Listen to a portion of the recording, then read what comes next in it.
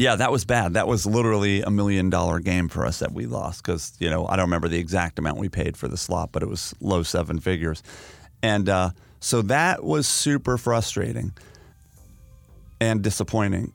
And then, we definitely had to have kind of a come to Jesus discussion as investors about what we wanted to do. My name is Mark Flood, aka Cashflow. For the last 4 years, I've been all in on gaming and esports. I currently operate Disrupt Gaming, an esports team. In season 2 of the Disrupt Gaming podcast, I'll be talking with some of the most successful people in the business about what they've learned and how they got started. I hope you enjoy.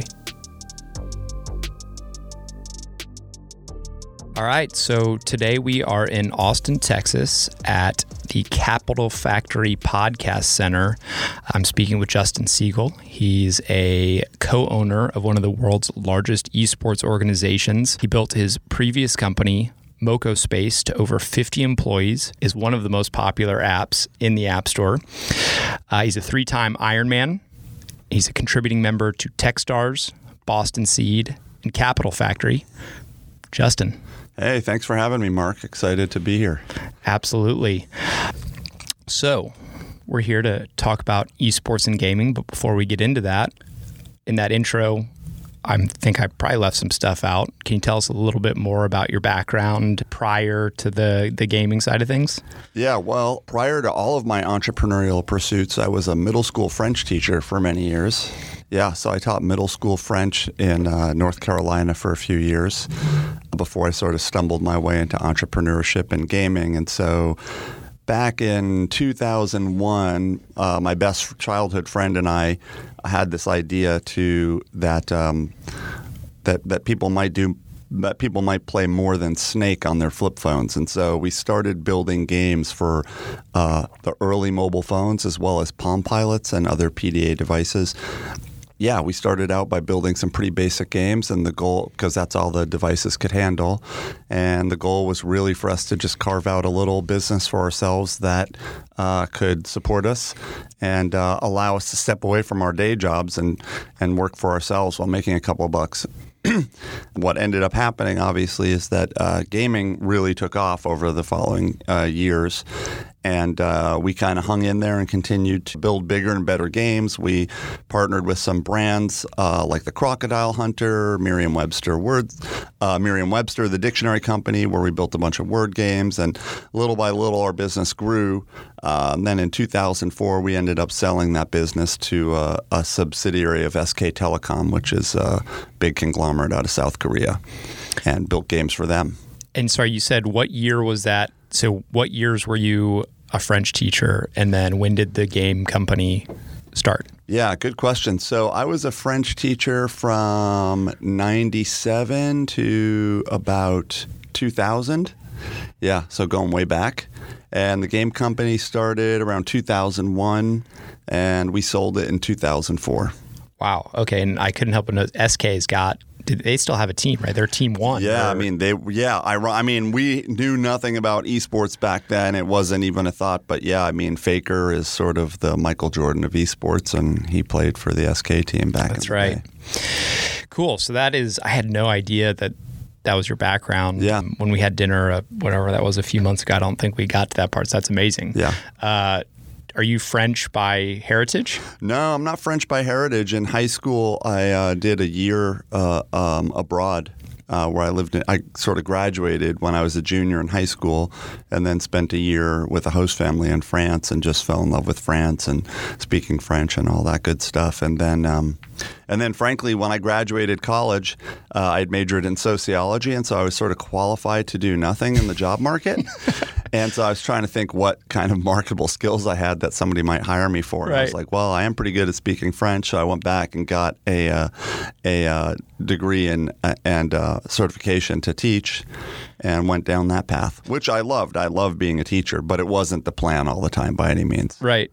Yeah. That's awesome. Yeah. I think the comment you made about the unusable degree that's probably like 80% or 90% of college degrees today that are no. It's true. I mean, back then, I guess it was somewhat common, but there were plenty of people with kind of generic degrees that somehow managed to get jobs. But today, I think that's a much tougher nut to crack. Yeah, the philosophy degree is a tough.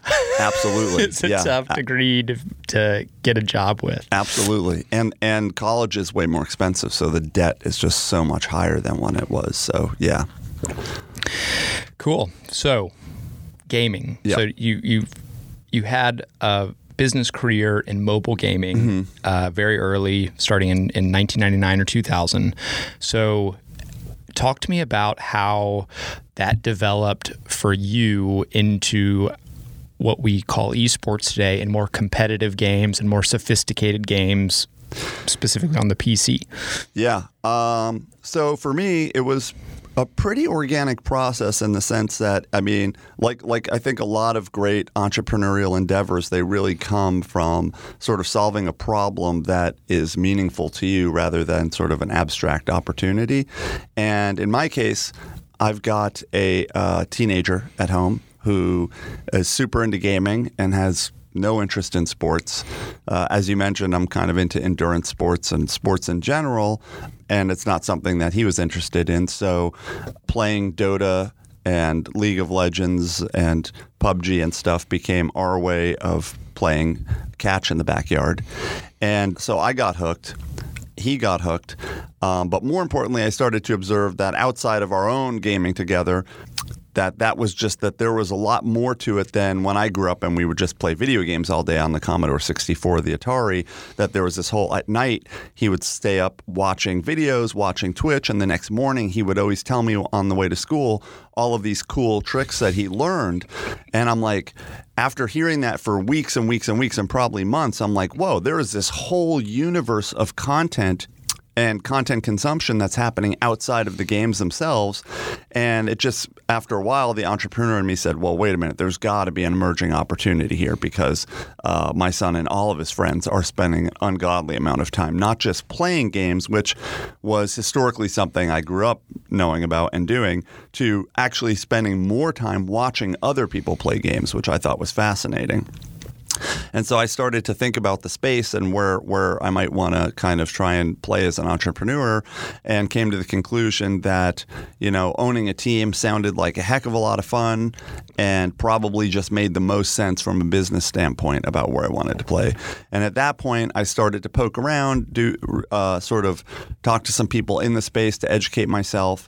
And that's when it came to my attention that one of my old good friends from Boston, who I'd been doing business with for, probably close to 10 years on mobile side of stuff for advertising, was also on a similar boat in that, and I'm talking about Andy Miller now, who's our CEO and the main co-founder, if you will, of Energy.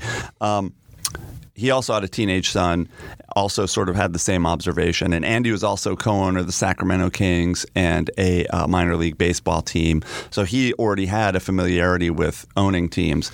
And he said, yeah, I'm putting together a group of people.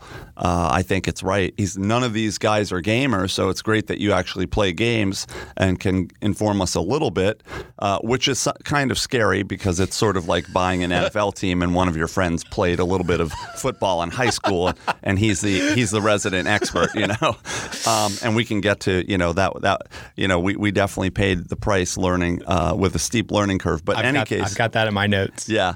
So in any case, he put together a group of investors and ended up buying a League of Legends franchise. Cool. I've got the notes to talk about the LOL franchise. Yeah. That was Team Coast, by the way. It was not Phoenix One. Okay. I don't know why I thought Phoenix One, but there were another one that got acquired by someone else. But so Team Coast was that team.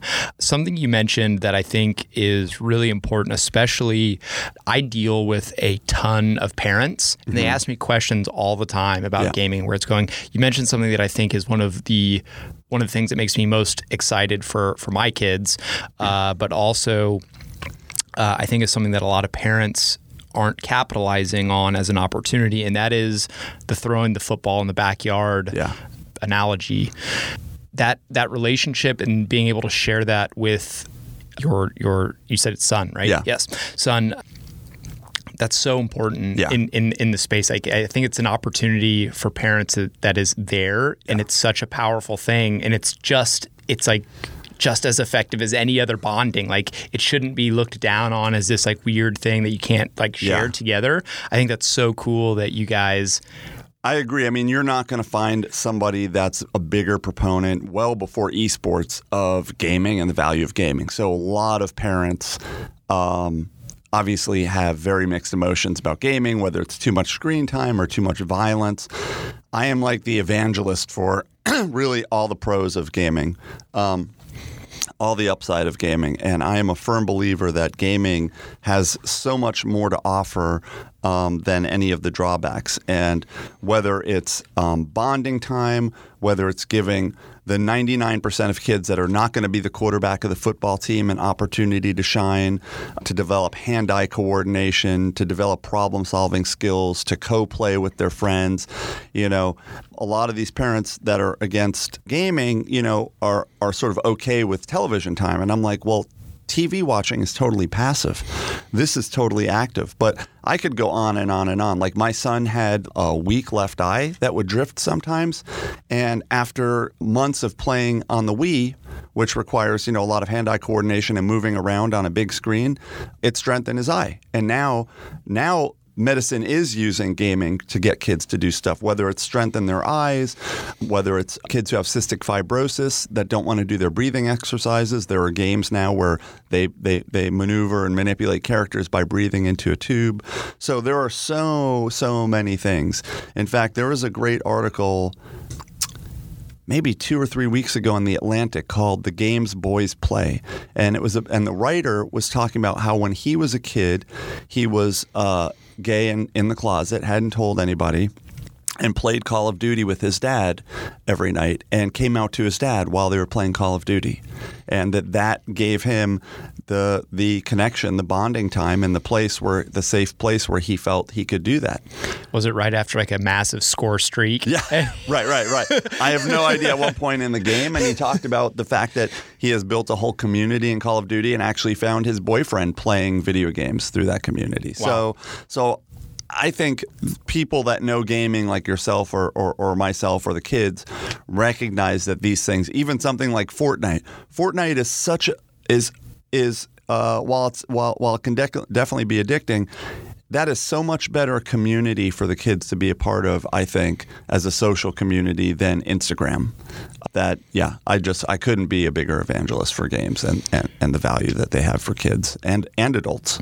Absolutely. So last question on that relationship. What would you say to parents to look for in their own kids for them to decide whether their child is progressing in a game and utilizing all the skills that, you know, teamwork and strategy and all of these things versus what could be, I guess, perceived as the negative side? How would you tell a parent to, like, what should they look for to see whether it's a healthy thing or perhaps not? Yeah, well, I think like all parenting, and I'm not, you know, I don't think anybody's the perfect parent, but I think with everything, you have to sort of be involved and paying attention. And I think all of the signs that you would expect of just like a healthy activity versus unhealthy are sort of there, right? Like, are they talking to other people when they play?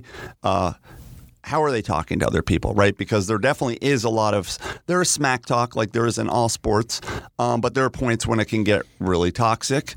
And again, that can be part of the smack talk, just like a pickup game in basketball or what happens in football also. But there may be times where you're like, hey, you know, even you and I were joking, even as adults, sometimes we turn off the chat in the games because either we're losing it or other players around us are just infecting us with their toxicity. The other part of it is that, like anything, I mean, I think everything's healthy in moderation. And so there is a point where I think anything can become addicting if you do too much of it and you don't have guidelines around it. So at some point, you've got to have some guidelines there. And even within my own gaming and certainly kids' gaming, there's a point where you can tell that it switches over from being fun to being, you know, where if it's destroying their mood because they're not winning, they're getting off the game, or they're, you know, throwing their headset down and it's becoming a little too much. Well, frankly, I mean, I'm a big kid. I sort of self-regulate. I recognize, okay, this is a time to step away, whether it's a kid or adult. Like, okay, this game is no longer making me happy today. Yeah. It's no longer bringing me joy. I need to switch it up, because otherwise, like anything, you can go down this dark hole where sometimes you get on a losing streak, and I've done it, my kid's done it, you've done it, and instead of just taking a break, you're like, no, screw this. I'm playing until I win a game. And then you're up at 4 a.m. and you're still grinding away, and some days just not your day, and all you would have been Elo's better gone. served. Right. You would have been better served to just walk away after that first loss. Totally. So yeah, I couldn't agree more, and I think it really is. It's really common sense, I think, on a parent's perspective in evaluating that, and they all know their kids better than anyone else does. So I think that insight is super valuable. I will add one final thing, which is a huge thing and a huge plus for gaming, which is that lots of girls do it, and the girls can compete on the same level as boys. So there isn't a football team that girls can't participate in except as a cheerleader. That's right. Or whatnot. The girls are gaming, and not quite in the numbers that boys are, but much higher than most people think, especially depending on the game. And I think it is that is awesome. And I think the fact that a lot of the characters are avatars for that you can play in these games are both male and female, and the boys have no problem playing female characters all the time. That Right. is not a derogatory thing. So I think that creates a whole different relationship to gender and sexuality in gaming that is frankly much more progressive and open than what you find on the football field, for example. That really doesn't get talked about enough. No, it doesn't. Now that you say, especially like when you talked about the characters in game, like I of course noticed that myself and have seen that somewhat discussed on the periphery, but I think that actually needs to be something that's probably evangelized more. So I'm glad you said that. Okay, so switching gears into the business side of things. So you'd said that you were the resident expert. You'd played a couple hours of League of Legends, and now you're set to run a massive esports organization. Right. You guys get together. You get the group together. By the way, I also have notes. Y'all's board of advisors and investors is an extremely interesting group of people. Yeah, it is. Yeah. But so you get this group together, and you're like, okay, we're going to start. And that start is in League of Legends. Yep. And it starts with you guys acquiring what was called Team Coast. Yeah. At this time, there was no franchising. Right. So this was a somewhat, it still is to some degree with the Wild West, but even more so back then. So talk to me a little bit about that, I guess, how you chose that team specifically, and then kind of the next, how that played out over the timeline. How long was that? Like a year total? Yeah, or? I think it was about a year. In terms of specifically, I don't know all the details because a lot of this happened on the West Coast, and I'm mostly based here in Austin. We were smart enough to sort of, that's a whole other story, partner up with some people that did know and did come from the esports space that were sort of leading us in this direction. So they sort of identified the opportunity for us to get involved with that. So it wasn't really anything that Andy and I or anybody else in the original group of investors had the insight or the know-how. It was that we had partnered with someone that was from the space who said, hey, here's an opportunity. This is a good slot. And frankly, this is a good game because this is the sort of top esport game. It happened to be the game that I had been playing a lot, but that was just that was driven by one of the people we had partnered with early on. But, League of Legends is a fantastic game, but an incredibly complex game. And so, if it had been Mario Karts or something like that, maybe we would have stood a chance. But, Riot Games was probably the furthest down the road and League for being what we thought would have like the structure for a pro sports league and one like a structure that made sense to us. Got it. So you guys acquire the team. Mm-hmm. For anyone that's listening to this, that may sound weird. That acquisition is quite literally, it's similar to a player transfer in European soccer or something like that. You quite literally paid someone a fee, and now you have the rights to this team, and you signed them to contracts and you pay them. But it's as simple as that, correct? Yeah, correct. Cool. So you guys acquire the team. was it, at that time, was NRG the brand? Had you guys started the brand and you acquired the team and they became NRG LOL, or? I think we acquired, I am not 100% on the timeline, but I'm pretty sure that we acquired the team and then came up with the brand and the branding and the logo and all that. Certainly the branding and the logo and all that stuff, that came after. Whether or not we had the name NRG, I don't remember if that was the case. Cool. So you acquire the team, and from the date of acquisition, or let's call it from the first game they played to when effectively the team disbanded or was dropped, that was approximately a year or a season? Yeah, it was a little bit more than a season, but yeah. So we didn't disband, we got relegated. The season starts. Yeah. Starts off bad. Did you guys win the first couple games, lose a couple? Yeah, so the first half of the split, which is, the season sort of divided into splits in league. The first half of the split went on the surface, really well. We were winning games. We were sort of in the playoffs. We felt like we had a talented team. Behind the scenes, it was like total chaos for a whole bunch of reasons. We were just learning how to get control of this sort of crazy ship that we had bought. And so behind the scenes, there was not a lot of infrastructure, and there was not a lot of expertise in-house. We had a bunch of so today, this is still somewhat true, but then it was certainly true, which was most of the top players came out of Korea. So we had a number of players, and you were limited. The teams were limited by how many Koreans you could have on each team to keep it fair. But we had all these players living in a house in L.A. So you did bring them all together and get them in a team house? Yes, okay. We had a team house. Half the players didn't speak a word of English. So we had a graduate student who was a gamer who was also Korean American that was the translator for these guys and basically had to be around 24/7 to get anything done. In-game comms were in English, but but nobody understood. Like we had these players like Impact, who's now still one of the top laners. We had a guy named GBM who's a star from Korea.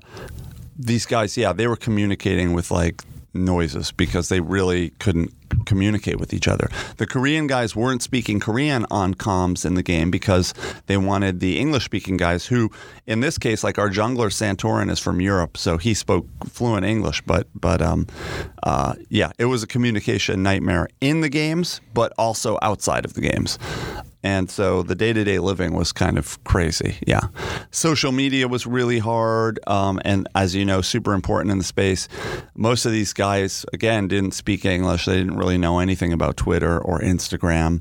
They knew things about Line and KakaoTalk and some of the Korean social media, but nothing about the U.S.-centric stuff. And their stuff wasn't in English anyways. So it was super hard to build off of that. We had at the time... Is it fair to categorize that as the marketability was low because of all of that? Yeah, I mean, so we helped them along with this, and these guys were recognized by Western gamers as really good players and appreciated, so they would get followers on social media. And they would post sometimes. Photos obviously spoke a lot more than words because the words, were just not there. Yeah. And then we had a social media manager it was kind of a mess. Like she also spoke Korean, but she lived in the house. She was like a part-time cook, dating some of the guys or wanting to date some of the guys or who knows what was going on. The whole thing was situation. like, yeah, exactly. The whole thing was a mess. And so it was like when I would go visit the game house, I mean, it was sort of like being in one of these episodes of Real World, except that nobody speaks the language that you understand. And so it was chaos. But back to your original question, the first half of the season was going well. Like we had a strong team. I think we finished like third or fourth in the split. We thought, well, we're going to continue to get better and make improvements. And, the analysts in the space thought so as well. There was 8 teams at that time, correct? Or was it 10? Oh, gosh. Yeah, that's just for context for where I don't fourth remember. Was like middle of the pack, right? Yeah, like we were best, like we were like on the safe. top half. Right. Yeah, we were safe. We were in the top half. I don't remember if it was 8 or 10, but we were in the top half. And anyhow, so we left the first split feeling good about things. Second split quickly devolved into a nightmare. Like, I think we might have won the first game. The second game was kind of like okay, and then like total collapse and chaos. And what's really frustrating as a sports fan that I am or that Andy is, like, but playing a game that is something, even though I played it, like, I mean, what these guys are doing is totally, you know, again, it's like the high school kid that played high school football. 300 actions per minute or something like that's crazy. I had no real insight or advice to offer. So everything, we got into the cycle where every change that we made seemed wrong. And we were trusting our coach, which is the right thing to do because that's what you hire the coach. But at some point, when do you know when the coach is the wrong coach? And he didn't seem like the most motivated individual. There's also like a lot of crazy politics in esports. There's a lot of people who have been in esports for a long time, grinding away, building up esports that have made really effectively no money for many years. And this was just the beginning. And we were some of the first guys that showed up where it's like, oh, these guys have some money, so we can actually start kind of charging these guys. And so there was a lot of people looking to dip their hand into people's pockets. We were, of course, the dumbest money at the table, along with, you know, some other teams that had similar type of investors. And so it was like total chaos. We did not know how to make the team better. We didn't know what was wrong with the team. And wherever we turned, there were people that were happy to get paid by us to give us advice or even to make trades and player changes. But we really had no idea what we were doing.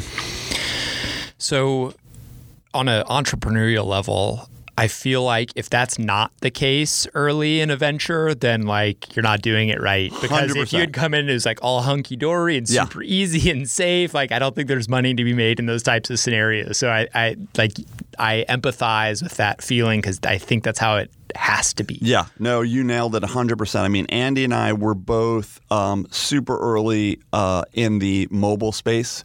It seems weird to even say that now, but back in 2001, 2002, whatever, 2004 even, mobile phones as a platform, this was pre-iPhone, pre-Android. It looked like to guys like Andy and I like a no-brainer that this was going to be a massive opportunity, but highly unstructured at the time. We, of course, had no idea that iPhone and Android were coming. And so, yeah, to your point, we were we were comfortable and uncomfortable. On the day-to-day basis, it was like, whoa, this is chaos. We got to wrap our heads around this. But from a bigger picture, we weren't as investors like surprised. We knew stepping in that this is what it would be. And to your point, if anything, it just solidified our convictions that, yeah, we are exactly where we should be in terms of as investors and entrepreneurs. This is the space that we definitely want to be in. Getting comfortable in the chaos. Exactly. Like liking the hecticness. Because, you know, when you look at startups, I mean, a lot of time you talk about things like product market fit and business model, all that. But product market fit is probably the most elusive thing for most entrepreneurs. And in esports, I mean, Andy and I would go to these events. Product market fit was there in spades, right? You have, they're selling out arenas even back then for things like Dota with $20 million prize purses. You've got games like League of Legends even back then with,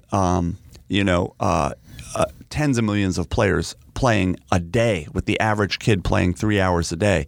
So there was no question that the product market fit was there. This was a worldwide phenomenon that some people viewed as a niche, but it was a really big niche. And we knew, like, you go to these events, the fans are crazy for this stuff. Right. So for us, it was just sort of a question of, and to some degree still is, a question of business model and what's the right structure to monetize this. But that people are into video games and esports, that's a given. I mean, yeah. Yep. Okay. So team performance starts to go poorly. If I'm synthesizing that correctly, it sounds like the internal issues inside the team itself ended up showing up on game day, and you could probably say that those are related very closely together. Yeah. The record goes down. At some point, you are mathematically relegated. Tell me about like when that day when it was certain that you were relegated, the feeling, what you thought you were going to do next.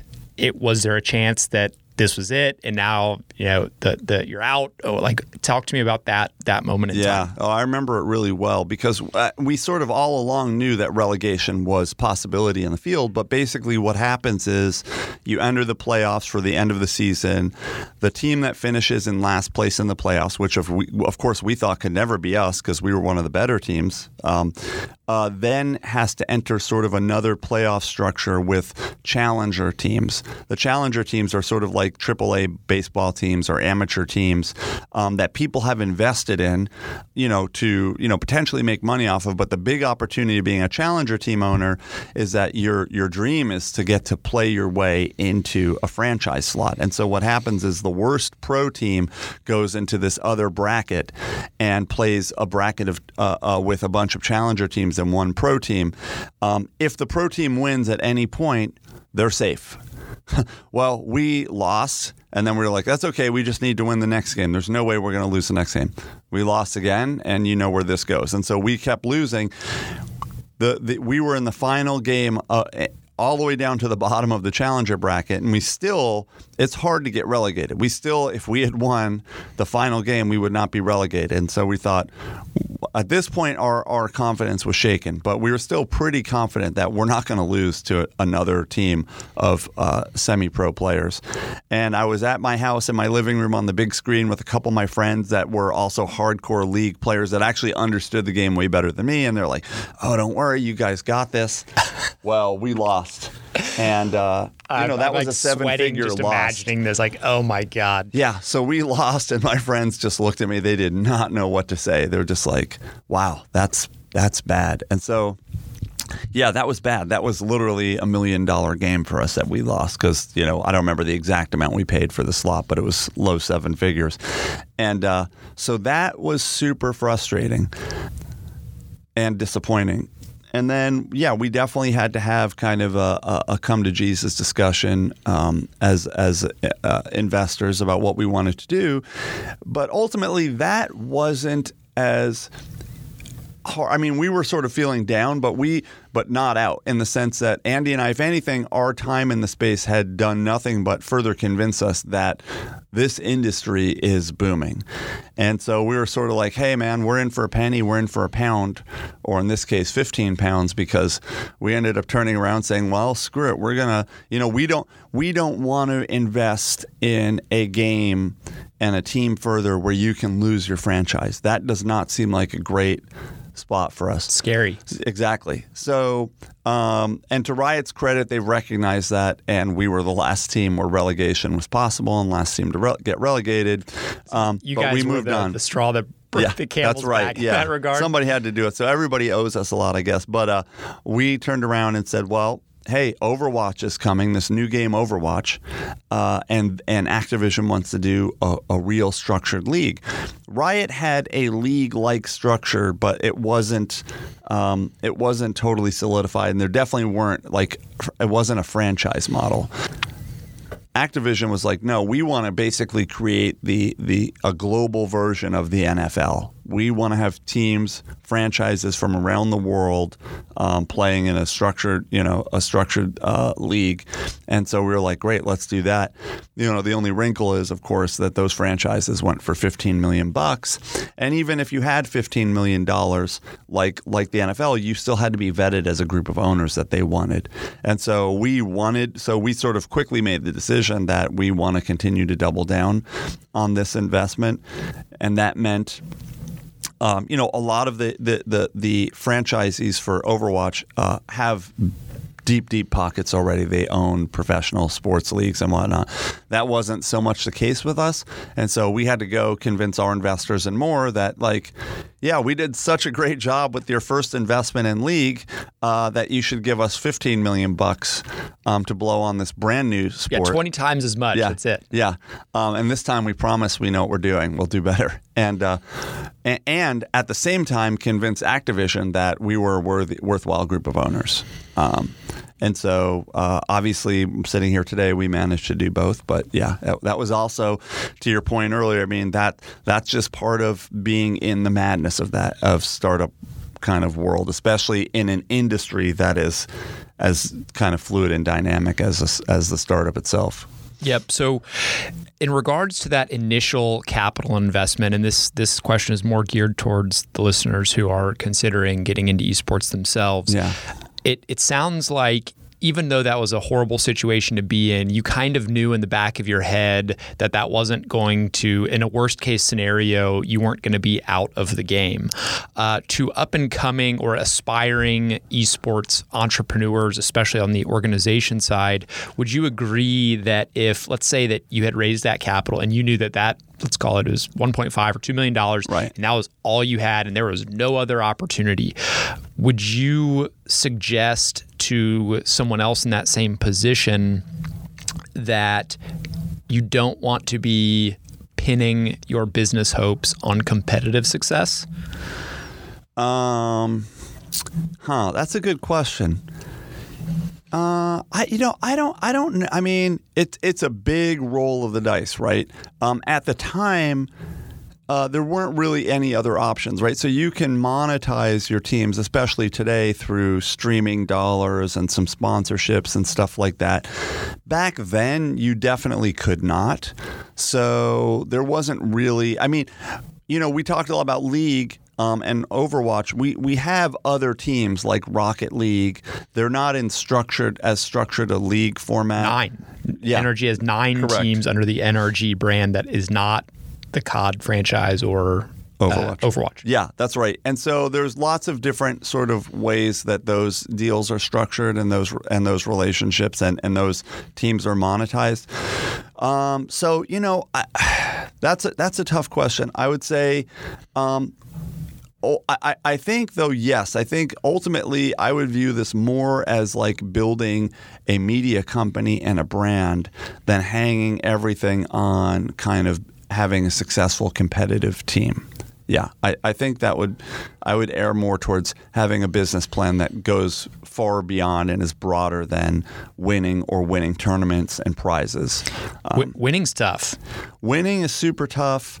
It's very unpredictable and unforgiving in many ways. I mean,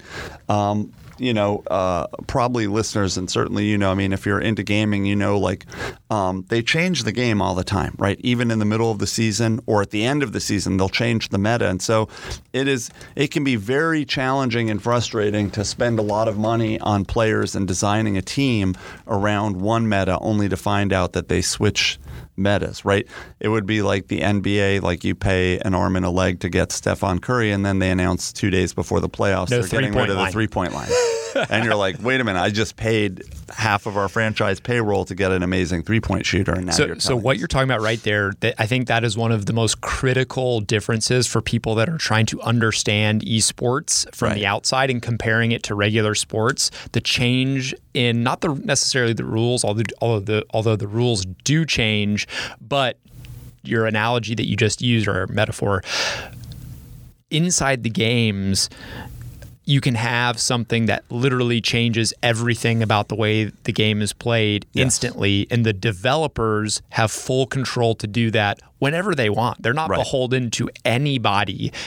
They can put in a new hero, legend, whatever that has these crazy abilities, and I'm sure there's some type of silo period where new heroes aren't allowed immediately at high level competitive. They're allowed to get balanced out. But that is one of the critical differences between traditional sports and esports, especially when it comes to the team dynamic and how you are constantly you have to stay in front of the meta, essentially. Right, absolutely. And the other, which touches on a bigger difference, which is that in theory, the NBA and the NFL, they're owned by the owners.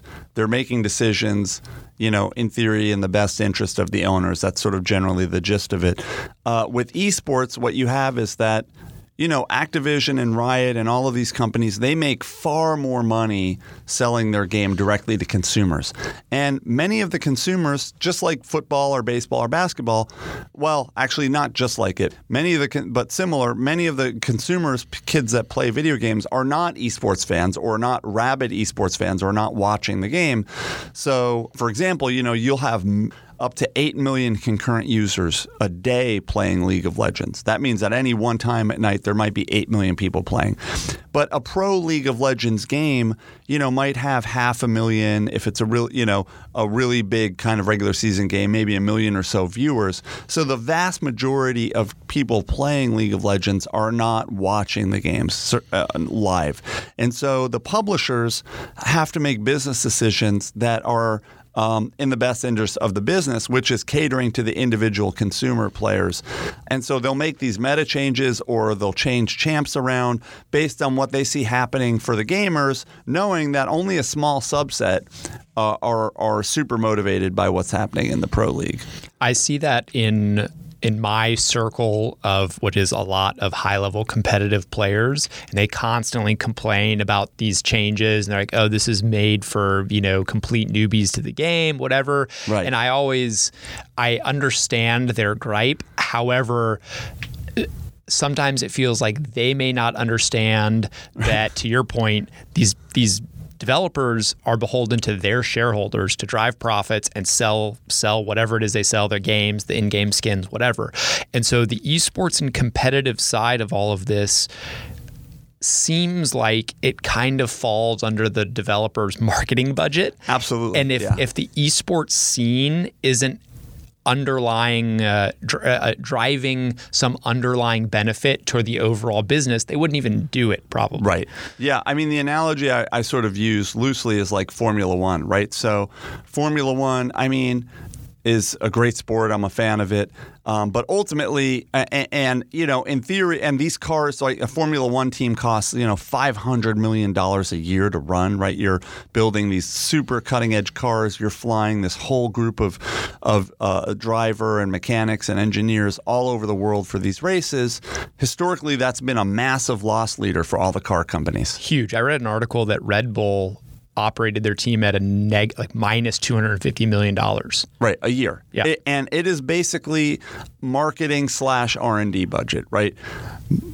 R&D budget in that some of the cutting edge tech that they developed for Formula One cars eventually makes it into everyday cars.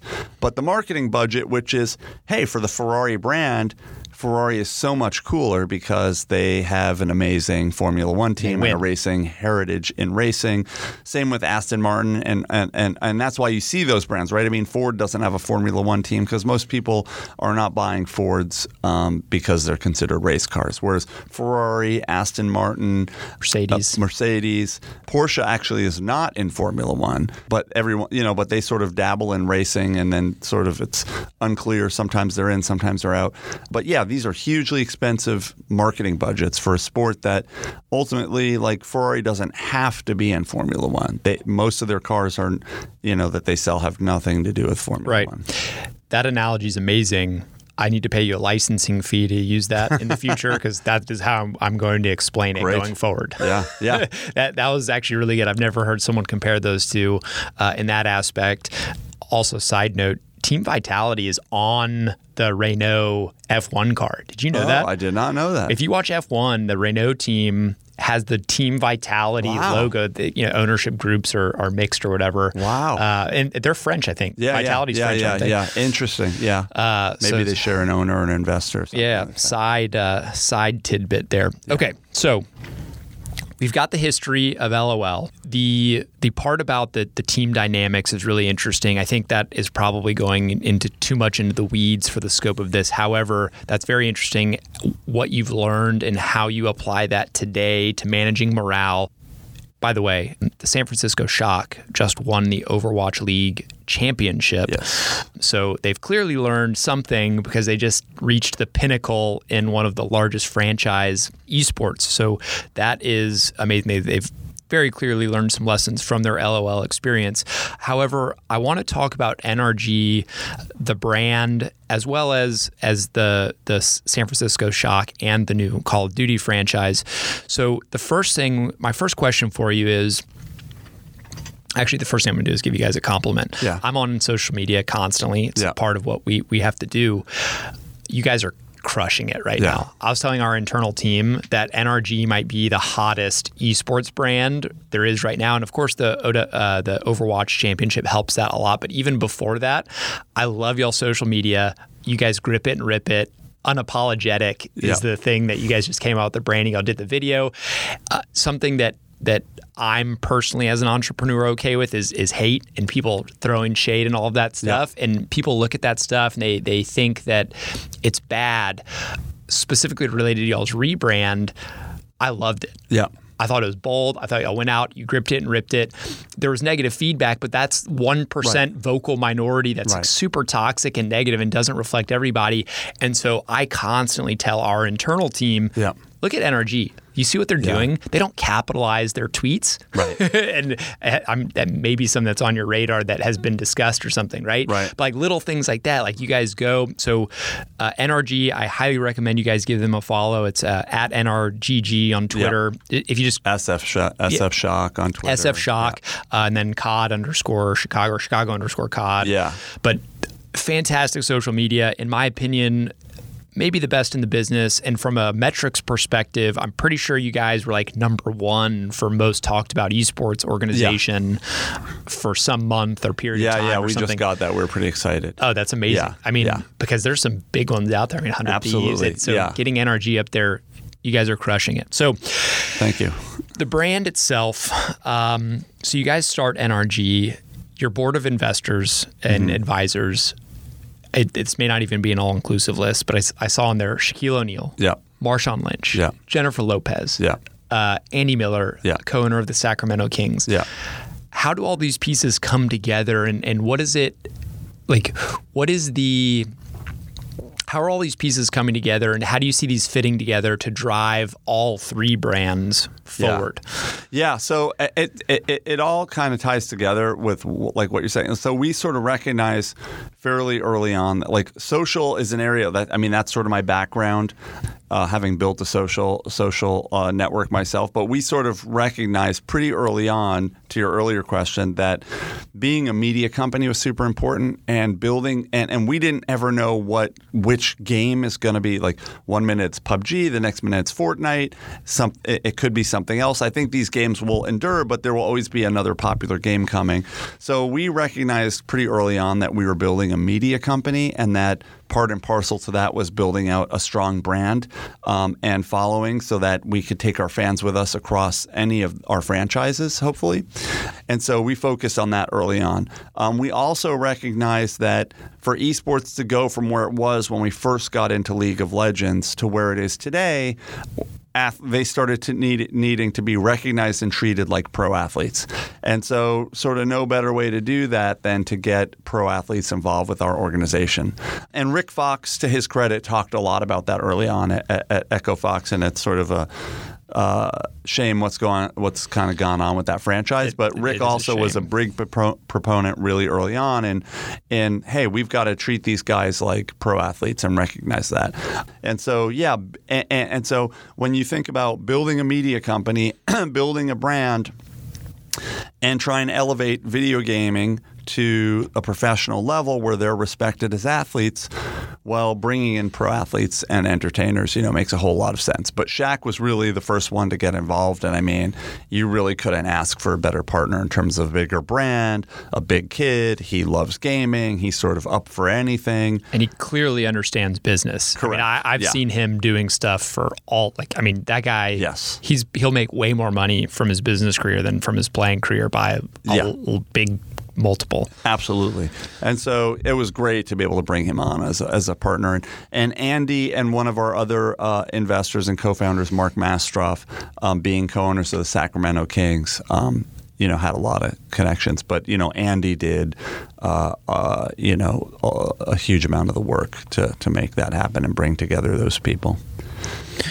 How important, or what is the relationship between NRG, the brand, and then the San Francisco Shock brand and the Call of Duty brand? Is it necessary and critical for those three to be linked, or do they exist separately? And not only do I mean from a perception and just general social perspective, but also from a business side and sponsorships.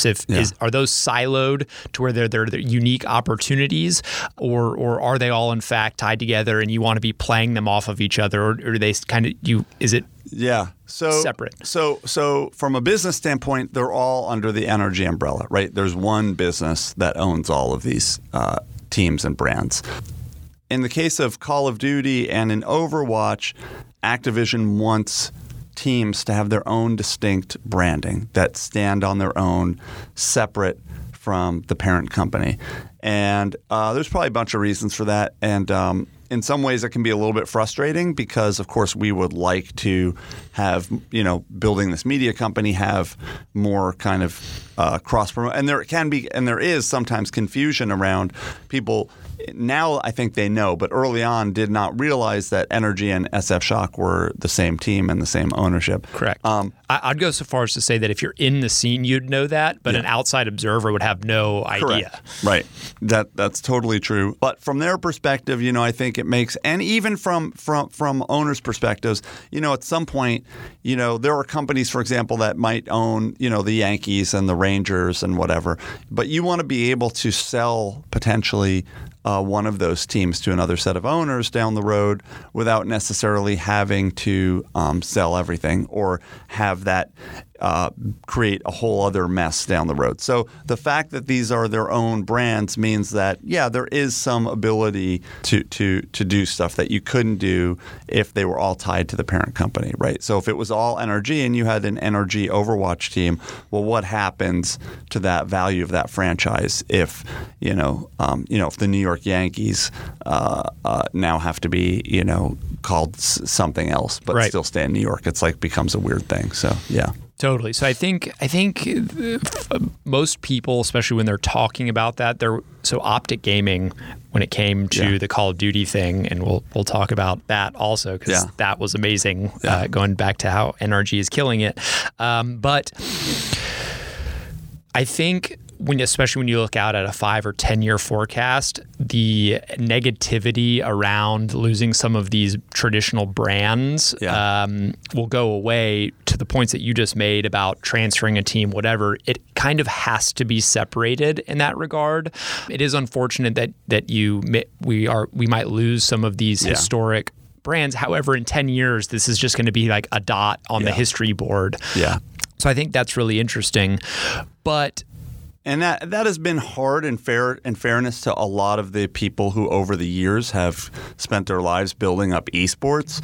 When these leagues came about, there was a pretty clear decision made by the Riots and the Activisions of the world that they wanted to take this to the next level.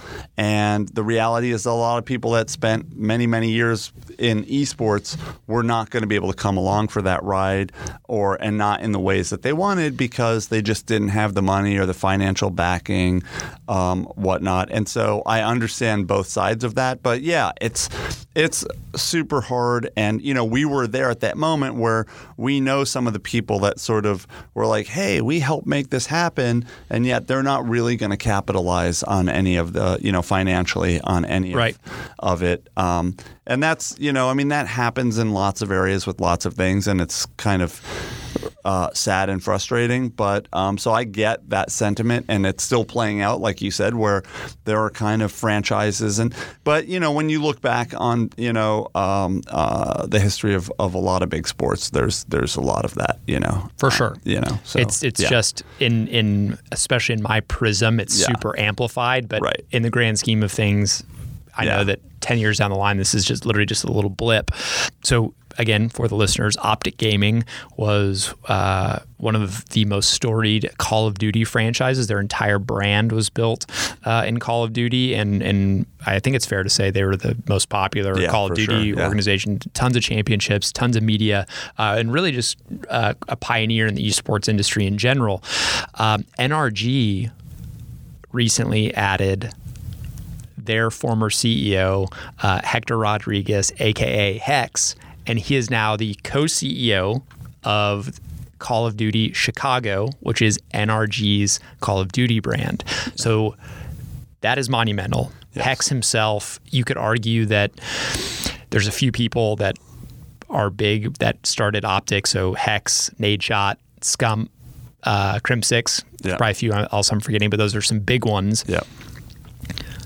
Hex is now with NRG. Yeah. You guys also signed Scump and any other former Optic guys?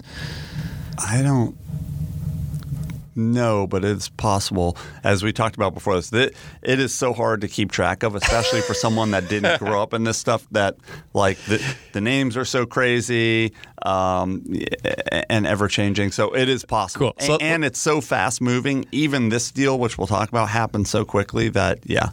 Okay, so we'll just keep it for Hex and Scump. Yeah. Those two people are gigantic in the community. They will bring with them a huge portion of what was the Green Wall, aka Optic Gaming, to Call of Duty Chicago, which is amazing for you guys. Yeah. So as much information as is allowed to be shared about that, the Optic Gaming Infinite Esports was this whole thing, this whole deal. No one was sure what was going to happen. Oh, it's Hex's Optic. I follow Hex. All these kind of crazy things that were happening. I see this video on Twitter, which was amazing, by the way. I freaking love that video. Hex gets on. He says something that I don't even understand what he's talking about. Right. And then he puts on an NRG, and I'm like, this is like, I don't even know what just happened, but this is amazing. Yeah. How did that come to fruition? Was it a long time in process? Was it a pretty quick decision? Yeah, it was super quick. I was not in the room at the time. In fact, truth be told, I heard about it by seeing that Hex video, and I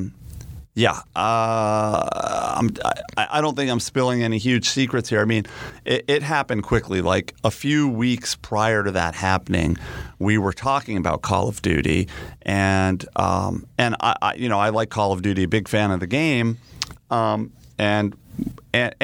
many times even prior to that, but just in terms of giving a sense of how quickly it happened. A few weeks ago, I kind of brought that up, and I was like, do we want to take a look at this? And the franchises are $25 million, so they are expensive, and that's public information. And we were sort of like, no, that's probably a bigger check than we want to write right now. So left it at that. Didn't really circle back on that, and then pop open Twitter literally almost the instant that it happened, because otherwise my phone would have lit up. And so I saw this and I'm like, wait, like you, I was like, well, what the hell just happened? Except unlike you, I'm like one of the owners, and I'm like, that's kind of weird. And then I pull open ours and I was like, yeah, we just announced this. So I immediately called Andy. I'm like, did we just buy a Call of Duty franchise? And he's like, yeah, we did. And so I was not in the room. I found out about it exactly the same time as everybody else. And that's how fast it came together. And frankly, it was just, an opportunity where things unfortunately were not playing out the way maybe certain people wanted over at Optic.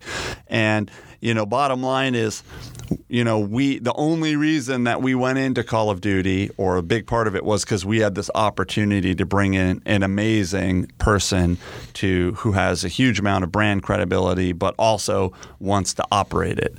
Because to your point earlier, like, we have 9 teams under, and we want to continue to grow that. But it takes time. There's a learning curve. There's no question that, Andy and I, and especially Andy, who is running things on the day-to-day.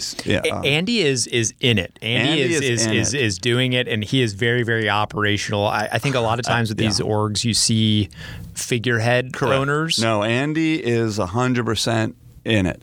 That wasn't always the plan. The plan was sort of, I would say that Andy was spearheading our investor group and kind of like doing most of the heavy lifting for us. And we were going to put in a really good management team. And then he was going to move on like the rest of us to do other things, because we're not hardcore gamers, and I think play more of a figurehead role of like, yeah, it's cool to be an owner of a pro esports team or a pro sports team because you get great seats and you can go do cool events, but you're not in the day-to-day. No, Andy has gotten sucked into this, and he is absolutely in the day-to-day. I still play way more games than him, but that's probably because he's busy working. But yeah, and so anyhow, with Call of Duty, I mean, $25 million, big check to write. And when you write that big a check, it's not like sort of signing, like not to denigrate like streamers, but like it's one thing to sign like a cool streamer to our brand, and have them kind of do what they do, and we do what we do in terms of finding sponsors and managing that. Bringing in us $25 million franchise is like, whoa, it's like Overwatch. I mean, we've got to really commit energy and resources to this, and so. We would not have done that. No pun intended. Energy. Yeah, no pun intended. But having Hex, I mean, just made it become, a much, much juicier opportunity for us to have like the guy be able to run. Literally the guy. Correct. Yeah. Yeah. I'll be interested to know what you think about this. I had a conversation with an ex-Activision Blizzard executive, and he was, and this was right after 100 Thieves announced that they were not going to be getting in Call of Duty. Right. Which, by the way, 100 Thieves is their CEO is Nadeshot, who also hails from the Optic tree, if you will. Knows and is very good friends with Hex. They decided not to get into Call of Duty, too much money. They didn't want to have to worry about separating their brands. That was a big part of their reasoning. However, when I spoke to this ATVI ex-executive, his whole take on the deal was that these franchises, to some degree, kind of weed out anyone who's not super serious about the business side, and also pointed out that these brands, Optic, FaZe, any of the brands that built their brand on the content around these games, we're able to use that IP for free for forever. And so this franchise fee is kind of monetizing that, saying, hey, if you're going to be using our IP to build your brand and sell sponsors and makes money, then you got to pay for it. Right. And that fee is $25 million, and you can argue whether it's too much, too little, whatever. Right. Is that the way you see what they're doing? And if so, doesn't it seem like then, in order to protect you guys as the franchise owners, they need to start doing copyright strikes on people that are uploading Call of Duty content to YouTube and like doing all these things? Like, because if you just paid for rights to do this and promote it and use the name, use the Call of Duty logo, it seems like they need to protect that. Is that? Yeah, I think it's tricky. So I it's an interesting perspective. I don't think that's how we think about it internally, right? I mean, we think about it much more in the NFL, NBA mindset of like, not that we got the right to play basketball or the right to play Overwatch or Call of Duty or even the right to show it, but more that there is sort of an asset here that you can kind of build value off of, and that there is more of a like we were saying earlier about like the Formula One example. This is sort of more a mutual commitment between the publisher and the team owners that, hey, there is now real money in it for the publishers, and they're making a real commitment to the team owners to this league. That's how I view it now. That said, like, yeah, I think there is an element of what you described there. It's not something, like I said, that we think about. It may be something that Activision has thought more about. But to my earliest point about like how I came to this, how Andy discovered this, you don't want to kill off this whole incredible ecosystem. Because that's really still what drives and makes esports is this whole ecosystem. So I don't think I think you want people, just like every other brand and everybody else in social media, or all other brands that are using social media to grow their brands and popularity. I don't think you want to kill that off at all. In fact, I think you want to fan the flames. But there is a fine line, right? So like one example is like the Super Bowl, right? So, if you're a bar, you can't on Super Bowl Sunday, like if you show the games and charge for it, like you have to pay the NFL for that, right? So they have people going out across the country. You will get fined by the NFL if you go to Vegas to watch the Super Bowl. Like there are no Super Bowl parties. I think those fees. I think it's like $2,000 for a bar. If you're like a commercial establishment, it's like a couple $1,000. Correct. I mean, it's not an insignificant amount of money to do that. Right. So now, and that's for the Super Bowl. I think for the regular games, I don't think they're paying anything to show those games, but they may. I think they do. They pay. It's you pay not specifically for that, but you have to pay a commercial cable fee, and then they of course get a piece of that. Right. And so if you want to promote like a Super Bowl party though that you're charging for, like in Vegas, because one year we all went to Vegas to watch the Super Bowl, we assumed that there'd be Super Bowl parties. Well, there used to be, but not anymore. Now, if a bar wants to charge for a Super Bowl party, they have to pay the NFL to do that. So I think it makes a lot of sense, but it's a fine line. You don't want to kill what's made esports huge and what I think will continue to drive it, which is social media and virality. In Call of Duty specifically, and I guess really Overwatch, and for that matter, any franchise league, do you think will be, it currently is and continue to be, room for brands that don't own a franchise spot to exist in that ecosystem? So, for example, the Call of Duty League, I think, is still going to have amateur like events, right? So do you still think there's going to be room for that, or do you think it's just going to be so thin margin and difficult to be marketable that you're not going to see brands exist in Call of Duty, as specifically esports org brands, existing below the franchise level? I think you will, but I think it will be, like, to your point, I mean, I think as it is, as an evolving business, there are more and more dollars coming in, primarily through like sponsorship and distribution rights. Those are all going to go to the pro teams, right, and the pro leagues. So I think there will be opportunities, but it will be like more people going after smaller dollars for sure. Yeah, but I think that'll still exist. I mean, and I think that's sort of a fun, but more of a hobbyist place to play than like a real team. But who knows? Maybe somebody. I mean, there are lots of really cool influencers that create content, like funny content around the games and stuff like Sniping. that. Yeah, that have nothing to do with the pro league at all. And I think those guys will continue to do well. But I don't know that you could. Maybe if you aggregated them, you could build like a business off of that. But otherwise, I think it's more like individuals that will make money as influencers. Right. So the last thing that I want to get to is San Francisco Shock. Yeah. World champions. Yes. That brings a lot of hype. It's obvious that now you've got a championship franchise spot that now has a championship to its name. That's something that goes down in the books. You get to tout that, and we crushed it, right? Like we did not lose a map. Smacked. I mean, I don't know much about Overwatch, but I saw 4-0 and like just dominated. Yeah, I mean, we were the first team to be undefeated, where we didn't even lose a map for a season in the last split, and then this in the playoff run, we lost one map at the beginning to Atlanta, and then we have been completely not only undefeated, but we didn't lose a single map. That's insane. Yeah.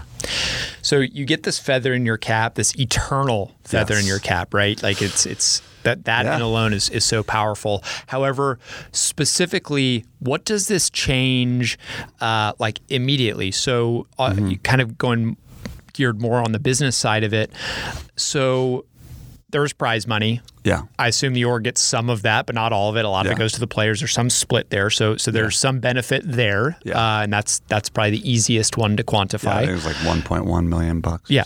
Yeah. It's nuts. Yeah. So nice little bonus for the players, probably nice little spike for the org. However, for the brand itself and that side of it, do you all of a sudden have sponsors beating down your door now that want to be with you guys because of this? Like, how does this change the next 12 months, specifically for the San Francisco Shock, and then I guess also for NRG, but really more for the Shock brand? I mean, I think it's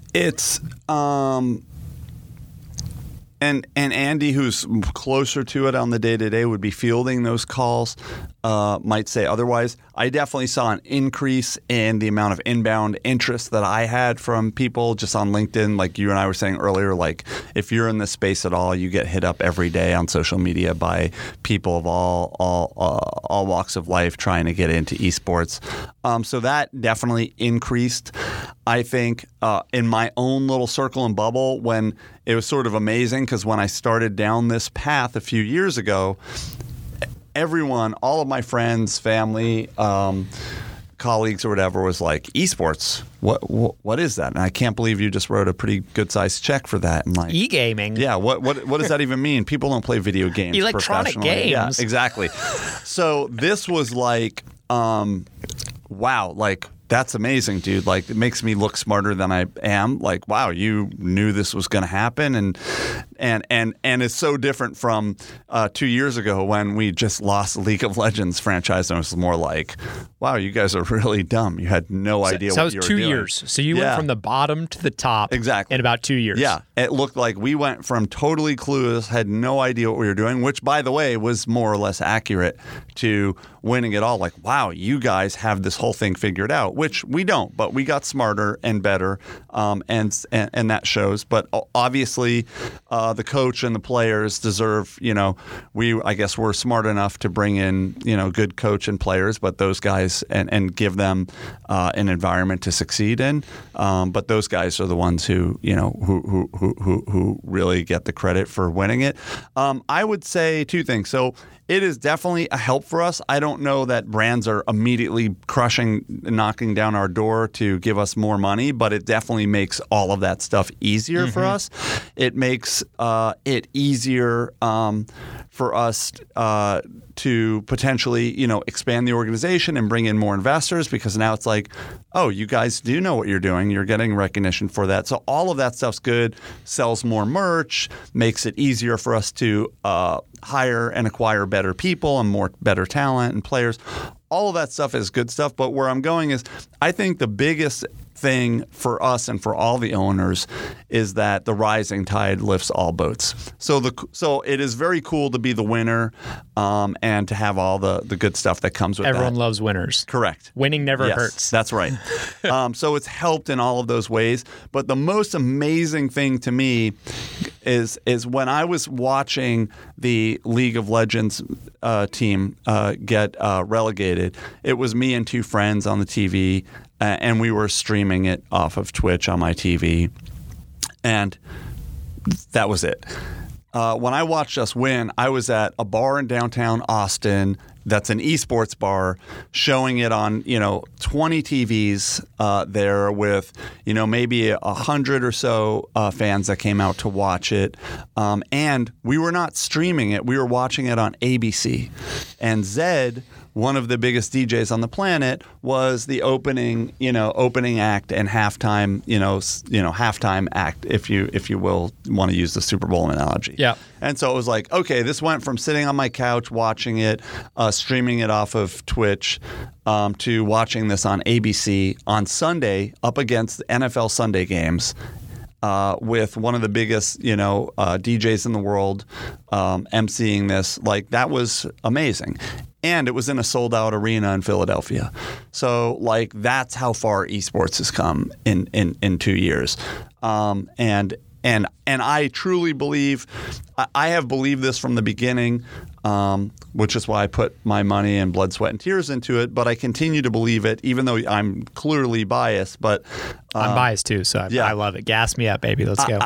I think, over the course of the next 10 years, it's going to be on the same footing and talked about in the same breath as football, baseball, basketball. It is going to continue to get bigger and bigger and bigger. The number of people playing games, like we were saying earlier, across all demographics. This is not just guys playing. This is girls playing. This is I'm 48 years old. I stay up at night and play. I'm shameless. I stay up at night and play with my friends online. Yeah. And we'll play till midnight, 1, 2 in the morning. One of the faster growing demographics is a 50-plus demographic for gaming and streaming on Twitch. So gaming is, playing games is part of being human. Yep. And so so when you combine that fact with being online and digital is also pervasive, like, yeah, playing football, basketball, baseball is certainly a game, something that you're going to do less of when you're 50, 60, 70 years old. But playing these other games, you can play them forever in the comfort of your own home. So I think gaming is just going to continue to blow up. And we are just in the first innings of this thing. For sure. And it sounds like a great pitch, but I totally believe that. Oh, yeah. I mean, talking about it and then actually being in it and putting your money where your mouth is and living and breathing it is the best way to evangelize it, Absolutely, right? Yeah. It will still be like any business. It's still not that doesn't mean that you should invest in every esports opportunity that you see and throw all of your life savings into it. I think esports as a category is going to work. I did that, so I hope I'm okay. Yeah. Well, you're a smart guy and you're an all-in kind of guy, but figuring out which games, which business models, what to bet on. I mean, that's still like all of these things. I mean, it takes hard work and also some luck in terms of getting those things right. But as far as like esports in general, making it, I mean, it's 100%. I mean, the product market fit is doing nothing but growing. I mean, you look at, you go from StarCraft back in the day, which was kind of popular niche game, to you look at Fortnite now. I mean, this is as mainstream as it gets. I don't know. I'm just shooting from the cuff, but I'm guessing that there are as many 13 and 14-year-olds, if not more, that play Fortnite than that play, any one organized sport. That's right. I think that's accurate. Yeah. So you have more kids growing up playing Fortnite than playing football, basketball, baseball, or any of these other things. Man, so I could sit here and get into the weeds about how to manage teams and the competitive stuff and how all this stuff makes money, all these things. However, I know you're a busy guy, so maybe we'll save this for episode 2. Sure. But find me, Justin, I really appreciate the time. This has been fantastic. Your insight it's truly valuable in the sense that there's only a handful of people that can talk about this stuff from your perspective. Yeah. So I know for sure people are going to get a kick out of this. So I really appreciate your time. It means the world. And thanks for coming.